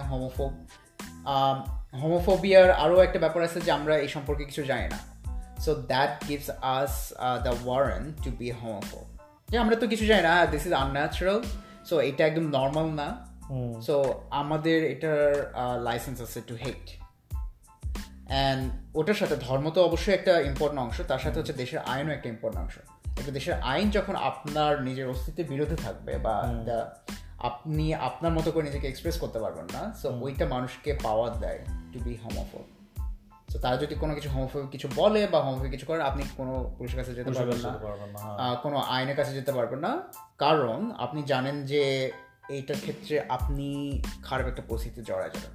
so আপনি কোনো ধরনের লিগাল সহায়তা নিতে পারবেন না যদি আপনার বিরুদ্ধে কোনো ডিসক্রিমিনেশন করা হয় বা আপনাকে যদি কোনো কিছু থেকে না ব্ল্যাকমেইল করা হয়, সেটা তো আছে, অবশ্যই আছে, আমি জানি এবং সবাই জানে যে না, সবাই জানে, বলতে হবে তো কথা, সবাই জানলে তো মানে আই থিঙ্ক আমাদের বাঙালি সমাজে হয় কি সব জায়গাতে এটা একটা ভদ্রতা, আমি অনেক ভদ্র, কোনো সমস্যা নাই, আমরা একটা না, বাট এরকম আমরা করি না, কোনো সমস্যা নাই, আমরা খুব ভদ্র, খুব ভালো, খুব খুশি. আমার মা যখন বাইরে কোথাও আসে বাংলাদেশকে এমন ভাবে বলে যে বাংলাদেশ তো সুইজারল্যান্ড. বাংলাদেশকে আমি মানে বলতেছি না বাংলাদেশ অনেক খারাপ, বাংলাদেশ অনেক অ্যামেজিং একটা জায়গা, মানুষের ভালোবাসা, এরকম ভালোবাসা আমি অন্য কোনো দেশে দেখি নাই. এবং বাঙালিদের অন্য দেশে থাকার সমস্যা একটাই যে বাঙালি খুব মাই ডিয়ার মানুষ, ঠিক আছে, সেই ভালোবাসাটা অন্য কোথাও আপনি পাবেন না. Maybe I was born in a different place. হ্যাঁ, মেবি আপনার ফ্যামিলি হয়তো অত মাই ডিয়ার ছিল না, মেবি, কিন্তু সেই সাথে সমস্যা হলো যে এই যে বাংলাদেশিদের যে হোমোফোবিয়াটা, সেটা একটা ইস্যু. অ্যান্ড বাংলাদেশে গেদের কোনো অধিকার নাই, আসলেই তো কোনো অধিকার নাই. আপনি যদি গে হয়ে বাংলাদেশে জন্ম নেন তাহলে আপনার কোনো অধিকার নাই, এবং এটা সত্যি কথা, এটা বলতে হবে, টাফ কথা বলতে হবে. মানে বাংলাদেশে আপনি অনেক বাংলাদেশে যদি আপনি এলিট বা হায়ার মিডল ক্লাস গেদের সাথে আপনি এবার বাংলাদেশে যে আপনার দেখা হয়েছে, আপনি আড্ডা দিয়ে আসছেন, তাদের সাথে কথা বলে আসছেন, তাদেরকে জিজ্ঞেস করলে তারা কি বলবে? হ্যাঁ, না, আমরা তো দেশ বিদেশ ঘুরতেছি, আমাদের কোনো সমস্যা নাই, আমরা তো পার্টি করতেছি ঢাকা ক্লাবে, আমাদের কোনো সমস্যা নাই, আমরা তো ঢাকা ক্লাবে খুব মজা করতে পারতেছি, আমরা তো ছেলেদের সাথে ডেট করে বেড়াচ্ছি, সেক্স করতেছি, কোনো সমস্যা নাই, কিসের সমস্যা? কোনো সমস্যা নাই, অনেকের লাইফে কোনো সমস্যা নাই. এইটা বাট কথা হচ্ছে যে আমরা কারো লাইফস্টাইল বা অফকোর্স না চয়েসকে আমি জাজ করতেছি না. এবং ডেফিনেটলি আপনি যেটা বলেন যে হ্যাঁ, social class is an important factor, এবং সোশ্যাল ক্লাসটা ডিটারমাইন করে যে আপনি কি ধরনের রাইটস এবং প্রিভিলেজ করতেছেন. সো আপনি যাদের কথা বলতেছেন, maybe they don't face an issue, but তারা যদি কমিউনিটি, হ্যাঁ, না, তারা করবে না. এখন আপনি কি বলতে চাচ্ছেন? আপনি বলতে চাচ্ছেন হ্যাঁ, তোমার এটা দায়িত্ব, তুমি করতেছো না, আমি বলছি তাদের দিকে তাকায় থাকলে কোনো চেঞ্জ হবে না, এবং তারাই এখন পর্যন্ত লিডারশিপে আছে এবং ছিল. তাদের মধ্যে একজনই ডিফারেন্ট ছিল, সেটা হলো জুলহাস মান্নান. জুলহাস মান্নান, হ্যাঁ, আপনি আমাকে বলতে দিলেও তো আমি বলবো, বিকজ আমি তো জানি যে তাদের মধ্যে একমাত্র জুলহাস মান্নানই আলাদা ছিল, কারণ জুলহাস মান্নানই একমাত্র ছিল যে সে জানতো যে সে একটা কোনো মেয়েকে বিয়ে করবে না, সে বিদেশেও যাবে না, বাংলাদেশে থাকবে. সো জুলহাসের পিঠ একদম দেওয়ালে ঠেকে গেছিল যে আমাকে দেশে একটা চেঞ্জ আনতে হবে, কারণ এই দেশ ছাড়া আমার কোনো ঠিকানা নাই. আপনি তো বের হয়ে আসছেন বিদেশে, ঠিক আছে, আপনি তো বাংলাদেশে থাকেন নাই, আমি তো থাকি নাই বাংলাদেশে. জুলহাস বাংলাদেশে ঠিকই ছিল, এবং জুলহাসের বিদেশে আসার কোনো প্ল্যানও ছিল না, কারণ সে বাংলাদেশ, সে একটা চেঞ্জ আনতে চাইছে. সমস্যা হলো কমিউনিটির মধ্যেই অনেক মানুষরা জুলহাসের এটা পছন্দ করতো না, কারণ তাদের জন্য ঝামেলা এটা, কারণ ব্যাপারটা হলো কি যে ব্যাপারটা হলো যে আমার কথা হলো, তুমি গে রাইটস এর মুভমেন্টে বিশ্বাস করো না, সেটা ঠিক আছে, কিন্তু অন্য কেউ যদি ফাইট করে, তোমার গা কেন পুড়ে? তোমার গা এই জন্য পুড়ে কারণ তোমার গেনেসটা তো বের হয়ে আসবে. তখন তো তুমি একটা বয়ফ্রেন্ডকে বাসায় নিয়ে এনে মানে ডেট করতে পারবে না, কারণ বাপ মা বুঝে যাবে. বিড়ালটা যদি থলে থেকে বের হয়ে যায়, তখন তার ঢুকাতে পারবে না বিড়ালকে থলের মধ্যে. সো আপনি বলতেছেন যে মানুষজন, এবং তারাই মানুষজন তাদের প্রিভিলেজটা হারাতে চায় না, আপনি ওটাই বলতেছেন. এটা তো খুবই ন্যাচারাল. না, আমি বলতেছি, আমার বলার আমি বলতেছি, ইজন্ট ইট ন্যাচারাল? না, আমি তো কারণ হ্যাঁ, ন্যাচারালটাই, আমি ন্যাচারালি কথাই বলতেছি. আপনি ঝগড়া করতেছেন কেন? আমি বাঙালি, আমি প্যাশনেটলি কথা বলি. আমি তো ইটস নট প্যাশনেটলি, আমি শেষও করতেছি না, আমি তো বাঙালি, আমি তো না, আমি তো ডাচ না, বা সরি ডাচ না, ডেনিশ না, বা ব্রিটিশ না, আমি তো বাঙালি. বাঙালিরা প্যাশনেটলি কথা বলে। আমরা মুক্তিযুদ্ধ করছি 1971-এ, আমরা এর আগেও অনেক যুদ্ধ করছি, আমরা এইভাবেই করি, আমরা কথা বলি এইভাবে। পৃথিবীর অনেক দেশ অনেক যুদ্ধ করছে না, অনেক দেশের মানুষের difference of a lot of people suffered a lot as well. আমি জানি you are passionate about your country and all of that. I'm passionate about my country, my people as well.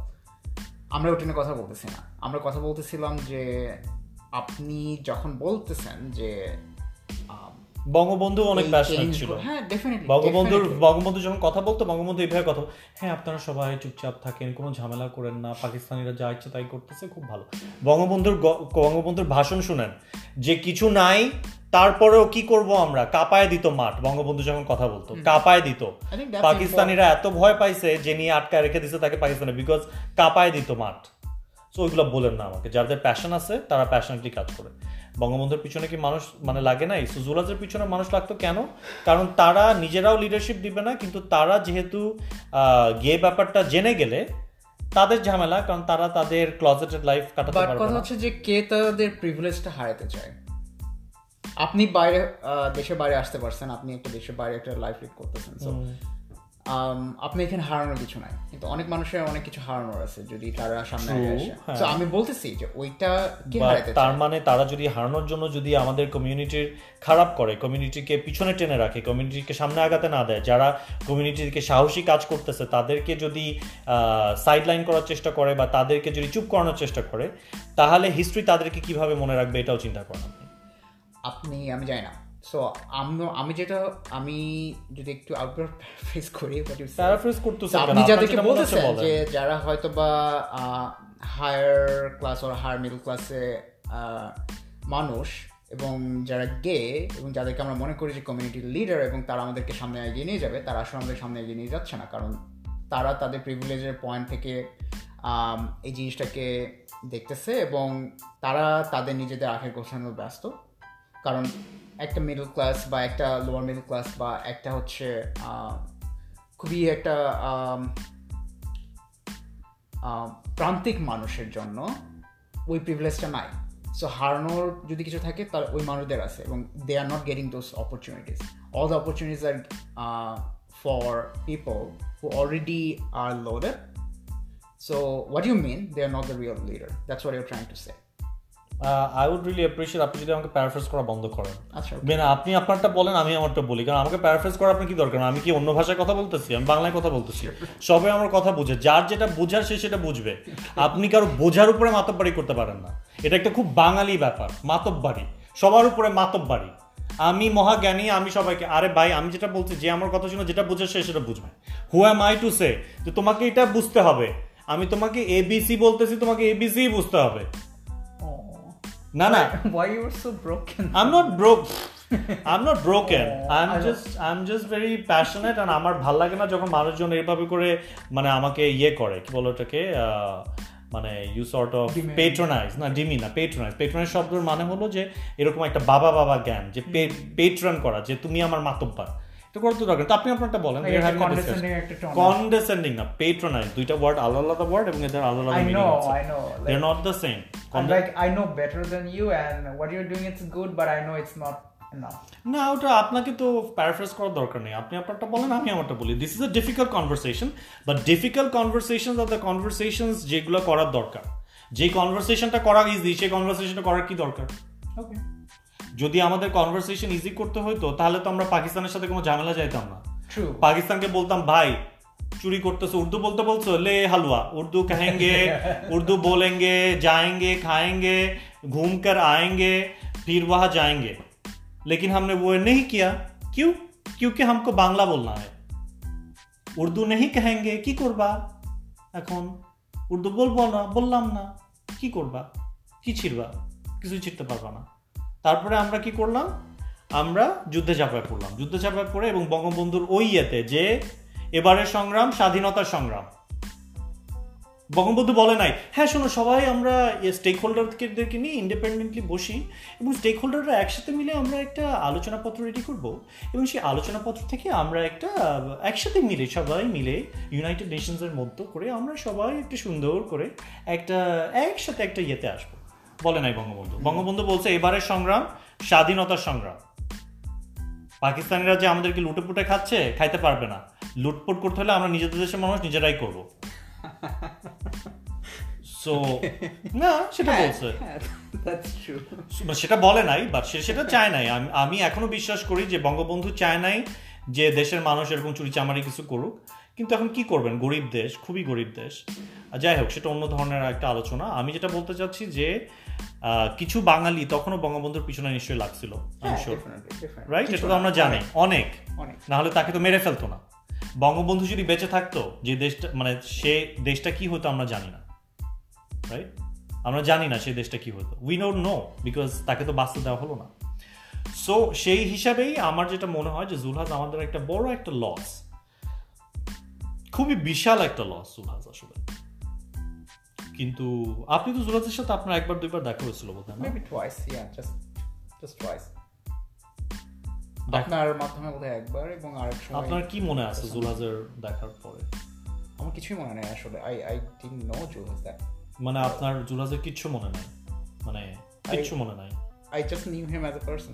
But আপনার কি মনে আছে, মানে আপনার কি তার চেহারাটা মনে আছে নাকি কি ইমপ্রেশন, কোনো কিছু? না, আমার মনে হয় যে একবার দেখা হয়েছিল টিএসসি তে, ও হচ্ছে ফটোশুটে গেছিল অর সামথিং। সো ওই সময় আমি জাস্ট ডেট করতাম, এবং ও আমাকে জুলহাসের সাথে পরিচয় করে দেয়, and I just said hello, that's it. And second time বোধহয় আমি আপনার সাথে কোথাও একটা দেখা হয়, and you said like this is my boyfriend, and I said hello, that's it. আমি কাকে বলছিলাম দিস ইজ মাই বয়ফ্রেন্ড? আমাকে বলছিলাম। আপনাকে বলছিলাম জুলহাস আমার বয়ফ্রেন্ড? না, জুলহাসকে বলছিলেন আমি আপনার বয়ফ্রেন্ড। ও আচ্ছা, ওকে। না মানে আপনি কি যেভাবে বলছেন বোঝাটা ডিফিকাল্ট, আমি প্যারাফ্রেজ করে দিলাম। ওকে, প্যারাফ্রেজ সো আমার জাস্ট এতটুকুই মনে আছে, but I didn't know Xulhaz that well. আচ্ছা, ওকে, or that's it. Alright. Or I didn't know like he's a prominent face of the gay movement. আপনি তো জানতেন যে জুলহাস, আমি তো আপনাকে বলতাম যে জুলহাস এটা করতেছে ওটা করতেছে। আমরা কোনো ইভেন্টেও গেছিলাম না নাকি? কোনো ইভেন্টে যাই নাই, কিন্তু কথা হচ্ছে যে হ্যাঁ, আমি বোধহয় জুলহাস সম্পর্কে আপনার কাছ থেকে বেশি শুনছি। আচ্ছা, সো তারপরে জানার পরে আপনার কি মনে হয়েছে যে তার এই কাজগুলো কি করা উচিত নাকি উচিত না? আপনার অবশ্যই I think like that's something I thought like these are important work. আচ্ছা, ওকে। সো গে মুভমেন্ট নিয়ে, বাংলাদেশে গে মুভমেন্ট নিয়ে কি আপনার কোনো প্রশ্ন আছে আমার কাছে? না, আমার কোনো প্রশ্ন নেই। আমার যেটা মনে হয়েছে যে আপনি যে মুভমেন্টের কথা বলতেছেন দ্যাটস ভেরি প্রিমিটিভ, যে আমরা একসাথে গ্যাদার হবো, আমরা একটা ফ্রেন্ড সার্কেল ওরা কখনোই, মানে friend circle is friend circle, true, it's never like it doesn't become an organization. Yeah, it doesn't become an organization first of all. So আপনাদের মুভমেন্ট ছিল আপনাদের মতো করে, that's important, like আপনারা আপনাদের একটা গ্রুপ খুঁজে পেয়েছিলেন এবং আপনাদের একটা ফ্রেন্ড সার্কেল খুঁজে পেয়েছিলেন, যেটা হয়তো বা আমাদের মতো সমকামী ছেলেদের জন্য অ্যাক্সেসিবল ছিল না। So it's important to understand আমরা কি করলে অ্যাক্সেসিবল করতে পারি? আমার মনে হয় একটা অর্গানাইজেশন যখন হবে and it work towards something, it has to let it know like we are here. I didn't see any ad, I didn't know how to get into this group, or I didn't know how to contact anyone if I need anything or any support. যদি বাংলায় বলেন তাহলে ভালো হয়। আমি কখনোই জানি না যে আমার যদি কোনো সাপোর্ট দরকার হইতো, এরকম কোন একটা গ্রুপ আছে আমার জন্য যাদের কাছে আমি পৌঁছাতে পারবো, আমি এটা কখনোই জানতাম না। এন্ড আমি কিভাবে পৌঁছাবো? সো আমার কখনো আর্ট সাপোর্ট লাগতে পারে আপনার, যে কেউ আপনাকে মানে কি একটা एग्जांपल দেন। হ্যারাসমেন্ট, বুলিং হতে পারে, তারপরে সেক্সুয়াল হেলথ নিয়ে হতে পারে, তারপরে আমরা তো জানি যে আমরা আরেকটা গে ছেলের সাথে কিভাবে পরিচয় হয় বিভিন্ন ডেটিং অ্যাপ বা যেটাই হোক, বাট এই ধরনের কোনো ধরনের আমি জানি না যে হ্যাঁ হেই তুমি এই ধরনের সমস্যায় ভুগতেছো বা এই ধরনের কিছু তোমার মনে আছে বা you are going through this sort of things, আমাদের কাছে রিচ আউট করো। আমার এই ধরনের কোনো ধরনের কন্ট্যাক্ট হয় না। সো আমার মনে হয় that's important, that's something I learn. Like একটা অর্গানাইজেশনের প্রথম ইয়ে হলো যে এটাকে ছড়ায় দেওয়া, তাদের কাজটা ছড়ায় দেওয়া।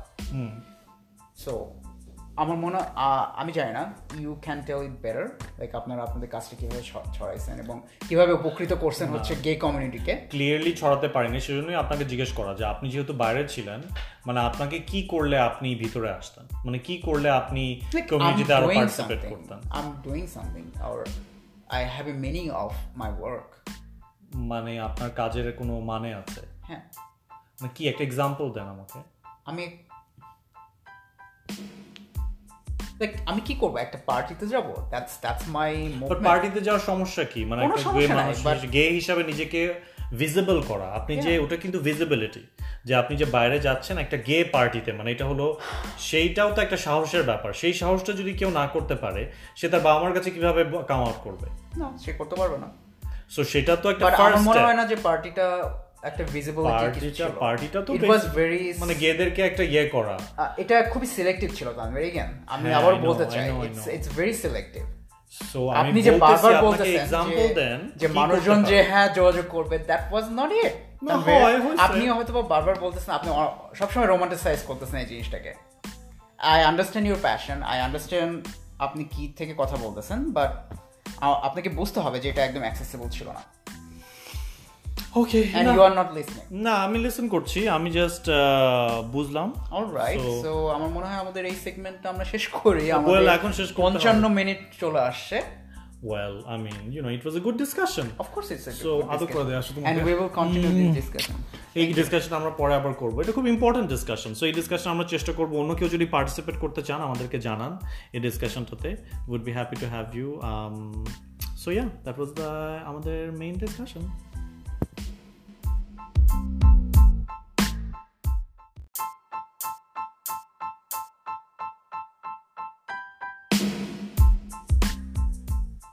তো আমাদের এই এপিসোডের লাস্ট সেগমেন্টে আমরা কি রেখেছি তুমি? আমরা এই এপিসোডে কোনো ফান কিছু রাখি নাই, এটা কোনো প্ল্যান ছিল না।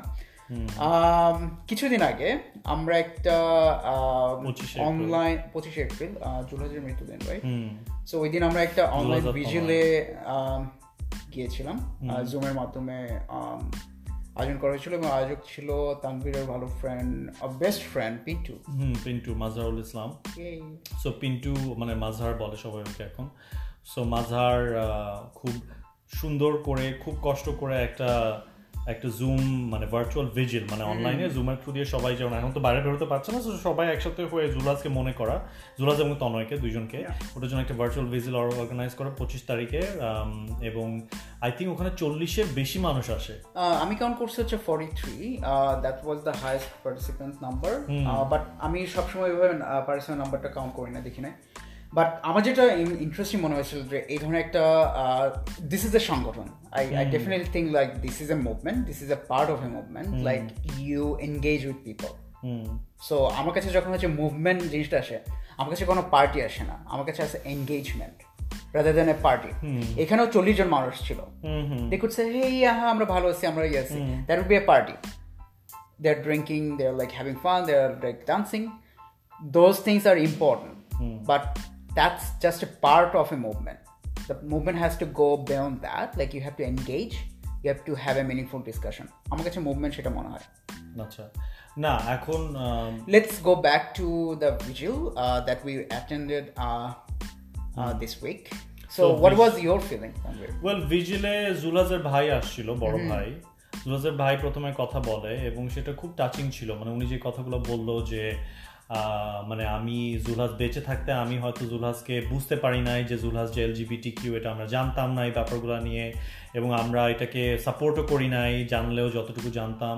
কিন্তু জুলহাজ মারা যাওয়ার পরে যখন আমার তখন মানে কষ্ট হলো অনেক যে আমি আমার ভাইকে চিনতাম না, এবং আমার ভাইটাই যে একটা বড় একটা কাজ করতেছিল, এবং ওটা আমার খুব ভালো লাগছে যে উনি বলছে যে একটা ভালো কাজ করতেছিল, মানুষের অধিকারের জন্য কাজ করতেছিল।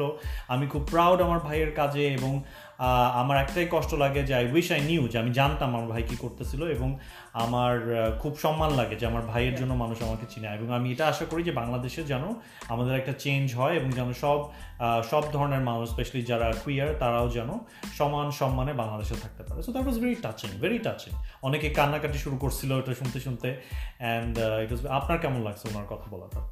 I think that's important what he said, যে উনি আমি যদি ঠিকভাবে মনে করতে পারি উনি কি বলেছেন, যে উনি একটা কথা বলেছিলেন যে ওনার লাশের পাশে, জুলহাজের লাশের সামনে দাঁড়িয়ে যখন রিয়েলাইজেশন হচ্ছিল যে this is an important aspect, like after he died, মরে যাওয়ার পরে হ্যাঁ, এবং আমি তখন হঠাৎ করে আমি জানি না আমি কখনো এই ধরনের কিছু এক্সপিরিয়েন্স করি না, বাট আমি ওনার কষ্টটা বুঝতে পারছিলাম যে আমি প্রথমে একজন আমার ভাইকে চিনি নাই, কিন্তু মারা যাওয়ার পরে আমি বুঝতে পারছি যে আমি যদি আরো বেশি তাকে চিনতে পারতাম, তো আমি ওই কষ্টটা হঠাৎ করে ফিল করছিলাম তখন। সো দ্যাট ওয়াজ লাইক আমার জন্য একটা টাচিং মোমেন্ট ছিল। আর উনি এটাও বলেছেন যে উনি ওনার ভাইয়ের জন্য proud, and that's important I think আমাদের ফ্যামিলি মেম্বারের কাছ থেকে শোনা যে আমাদের জন্য কেউ প্রাউড, এবং আই হোপ যে আমাদের পরিবার আমাদের জন্য প্রাউড হবে for the person that we are, আমাদের মারা যাওয়ার পরে না, আমাদের মারা যাওয়ার আগে। এটা আমার আশা থাকে। হ্যাঁ, অ্যান্ড দ্যাট ইজ ট্রু। আর জুলহাজের ভাই প্রথমে কথা বললো, তারপরে আমি কথা বললাম একজন স্পিকার হিসেবে, যে জুলহাজকে আমি যে চিনতাম সেটার থেকে। সো আমি জুলহাজের কিছু মেমোরি, আমি একটা লাল প্যান্ট পরেছিলাম কারণ জুলহাজ লাল প্যান্ট পরতো, জুলহাজের একটা লাল প্যান্ট ছিল, তো আমি যখন জুলহাজকে প্রথম লাল প্যান্টটা দেখছিলাম তো ইচ্ছে একটা লাল প্যান্ট পরে কেন, কিন্তু আমার ওই লাল প্যান্টটা কেনাই জুলহাজের কথা মনে করে। অ্যান্ড জুলহাজের আমি কিছু স্মৃতিচারণ করলাম যে জুলহাজ কেন স্পেশাল ছিল, ওর প্যাশনটা আমাদের জন্য, কুইয়ার মানুষদের জন্য, যেটা যে এত অ্যামেজিং ছিল, ভয় পেত না, দ্যাট ওয়াজ ওটার কথা আমি বললাম। এবং আসলেই খুব ভালো লাগলো যে ইউকের কিছু অ্যাক্টিভিস্টরা ছিল যারা পজিটিভ কিছু কথা বললো। ত্রিনিদাদের একজন ছিল, ত্রিনিদাদ টোব্যাগোর, এবং বাংলাদেশ থেকে অনেক মানুষ, বাংলাদেশেরও ছিল কিছু মানুষ, বাংলাদেশের থেকে নবপ্রভাত একটা গ্রুপ আছে, ওখান থেকে একজন কথা বলছিল। বাংলাদেশ থেকে যদি আরো কিছু মানুষ কথা বলতো, আই রিয়েলি উইশ দ্যাট। ভয় পায় মানুষজন বাংলাদেশ থেকে। হ্যাঁ, but I really wish that, and it's a very courageous event. মানে বাংলাদেশ থেকে যারা কথা বলছে, মানে ক্যামেরা বন্ধ করে অনেকে কথা বলছে, একজন বোধহয় ক্যামেরা অন করেই কথা বলছে, যে তাদের যে সাহস করে ওটা বলা, সেটা আসলে অনেক বড় একটা ব্যাপার ছিল। মানে আই উইশ তারা অনেক মন খুলে কথা বলতে পারতো। ইভেন্টটা ইংরেজিতে ছিল, যেটা একটা সমস্যা হলো আসলে ইভেন্ট ইংরেজিতে করার বেনিফিট হলো যে ইন্টারন্যাশনাল কমিউনিটির কাছ থেকে আমরা অনেক সাপোর্ট পাই, তারা বুঝতে পারে, কিন্তু আবার এটার মাইনাস সাইড হলো বাংলাদেশের অনেক মানুষই তো হয়তো ইংরেজি বোঝে না। ইংরেজি কতজন মানুষ বোঝে বাংলাদেশে, তাই না? তো সেটাও একটা সমস্যা, কিন্তু তারপরেও আমি বলবো ইভেন্টটা একটা হিউজ একটা রেসপেক্ট, একটা হোমাজ ছিল জুলহাজকে এবং তনয়কে। আর স্পেশালি জুলহাজকে মাজার হলো খালা বলে ডাকতো, মানে পিন্টুই দুষ্টুমি করে জুলহাজকে খালামণি খালা বলে বলা শুরু করলো, এবং তারপর থেকে আমরা জুলহাজের বাসাকে নানুর বাড়ি বলতাম, বিকজ জুলহাজ হলো আমাদের খালা, জুলহাজের বাসা হলো আমাদের নানা বাড়ি, অ্যান্ড দুষ্টুমি করে। সো জুলহাজের সাথে পিন্টুর একটা খুব ভালো রিলেশনশিপ ছিল। আর Pintu is very good, Pintu অনেক প্রফেশনালি, খুব সাহসের সাথে সে জিনিসটাকে অর্গানাইজ করছে। আমরা জানি আপনি নোট নিছেন, so thanks to you note নেওয়ার জন্য। অ্যান্ড মানে আসলে জিনিসটা খুবই, হ্যাঁ কি বলেন? না, আমি আপনার কথা জানতে চাচ্ছি। হ্যাঁ বলেন। I was listening to you. না, ফেস করছিলাম তো তাই জিজ্ঞেস করলাম। না, সো যেটা হলো যে পিন্টু অনেক সাহস করে, অনেক সুন্দর করে, অনেক মন দিয়ে, তার মানে ওর অনেক প্রেশারের মধ্যে দিয়ে যে ওটাকে করছে, যে এতগুলো মানুষকে একসাথে করা, এবং খুব মানে ধরেন রেনাউন্ড মানুষ, যে পিটার থ্যাচেল নামে একজন ছিল, যে ইউকেতে ফেমাস একজন গে অ্যাক্টিভিস্ট, জেসন জোন্স ছিল, তারপরে ড্রু ডলটন, মানে যারা এলজিবিটি অ্যাক্টিভিজম নিয়ে কাজ করে তাদের কাজ ছিল। বাংলাদেশ থেকে যারা বাংলাদেশে এলজিবিটি অ্যাক্টিভিজমের কাজে তাদেরও অনেকে ছিল, তারা ফেস হাইড করে তারা মানে ছিল ওখানে। So it was a very strong, I think একটা হিস্টোরিক্যাল একটা ইভেন্ট ছিল।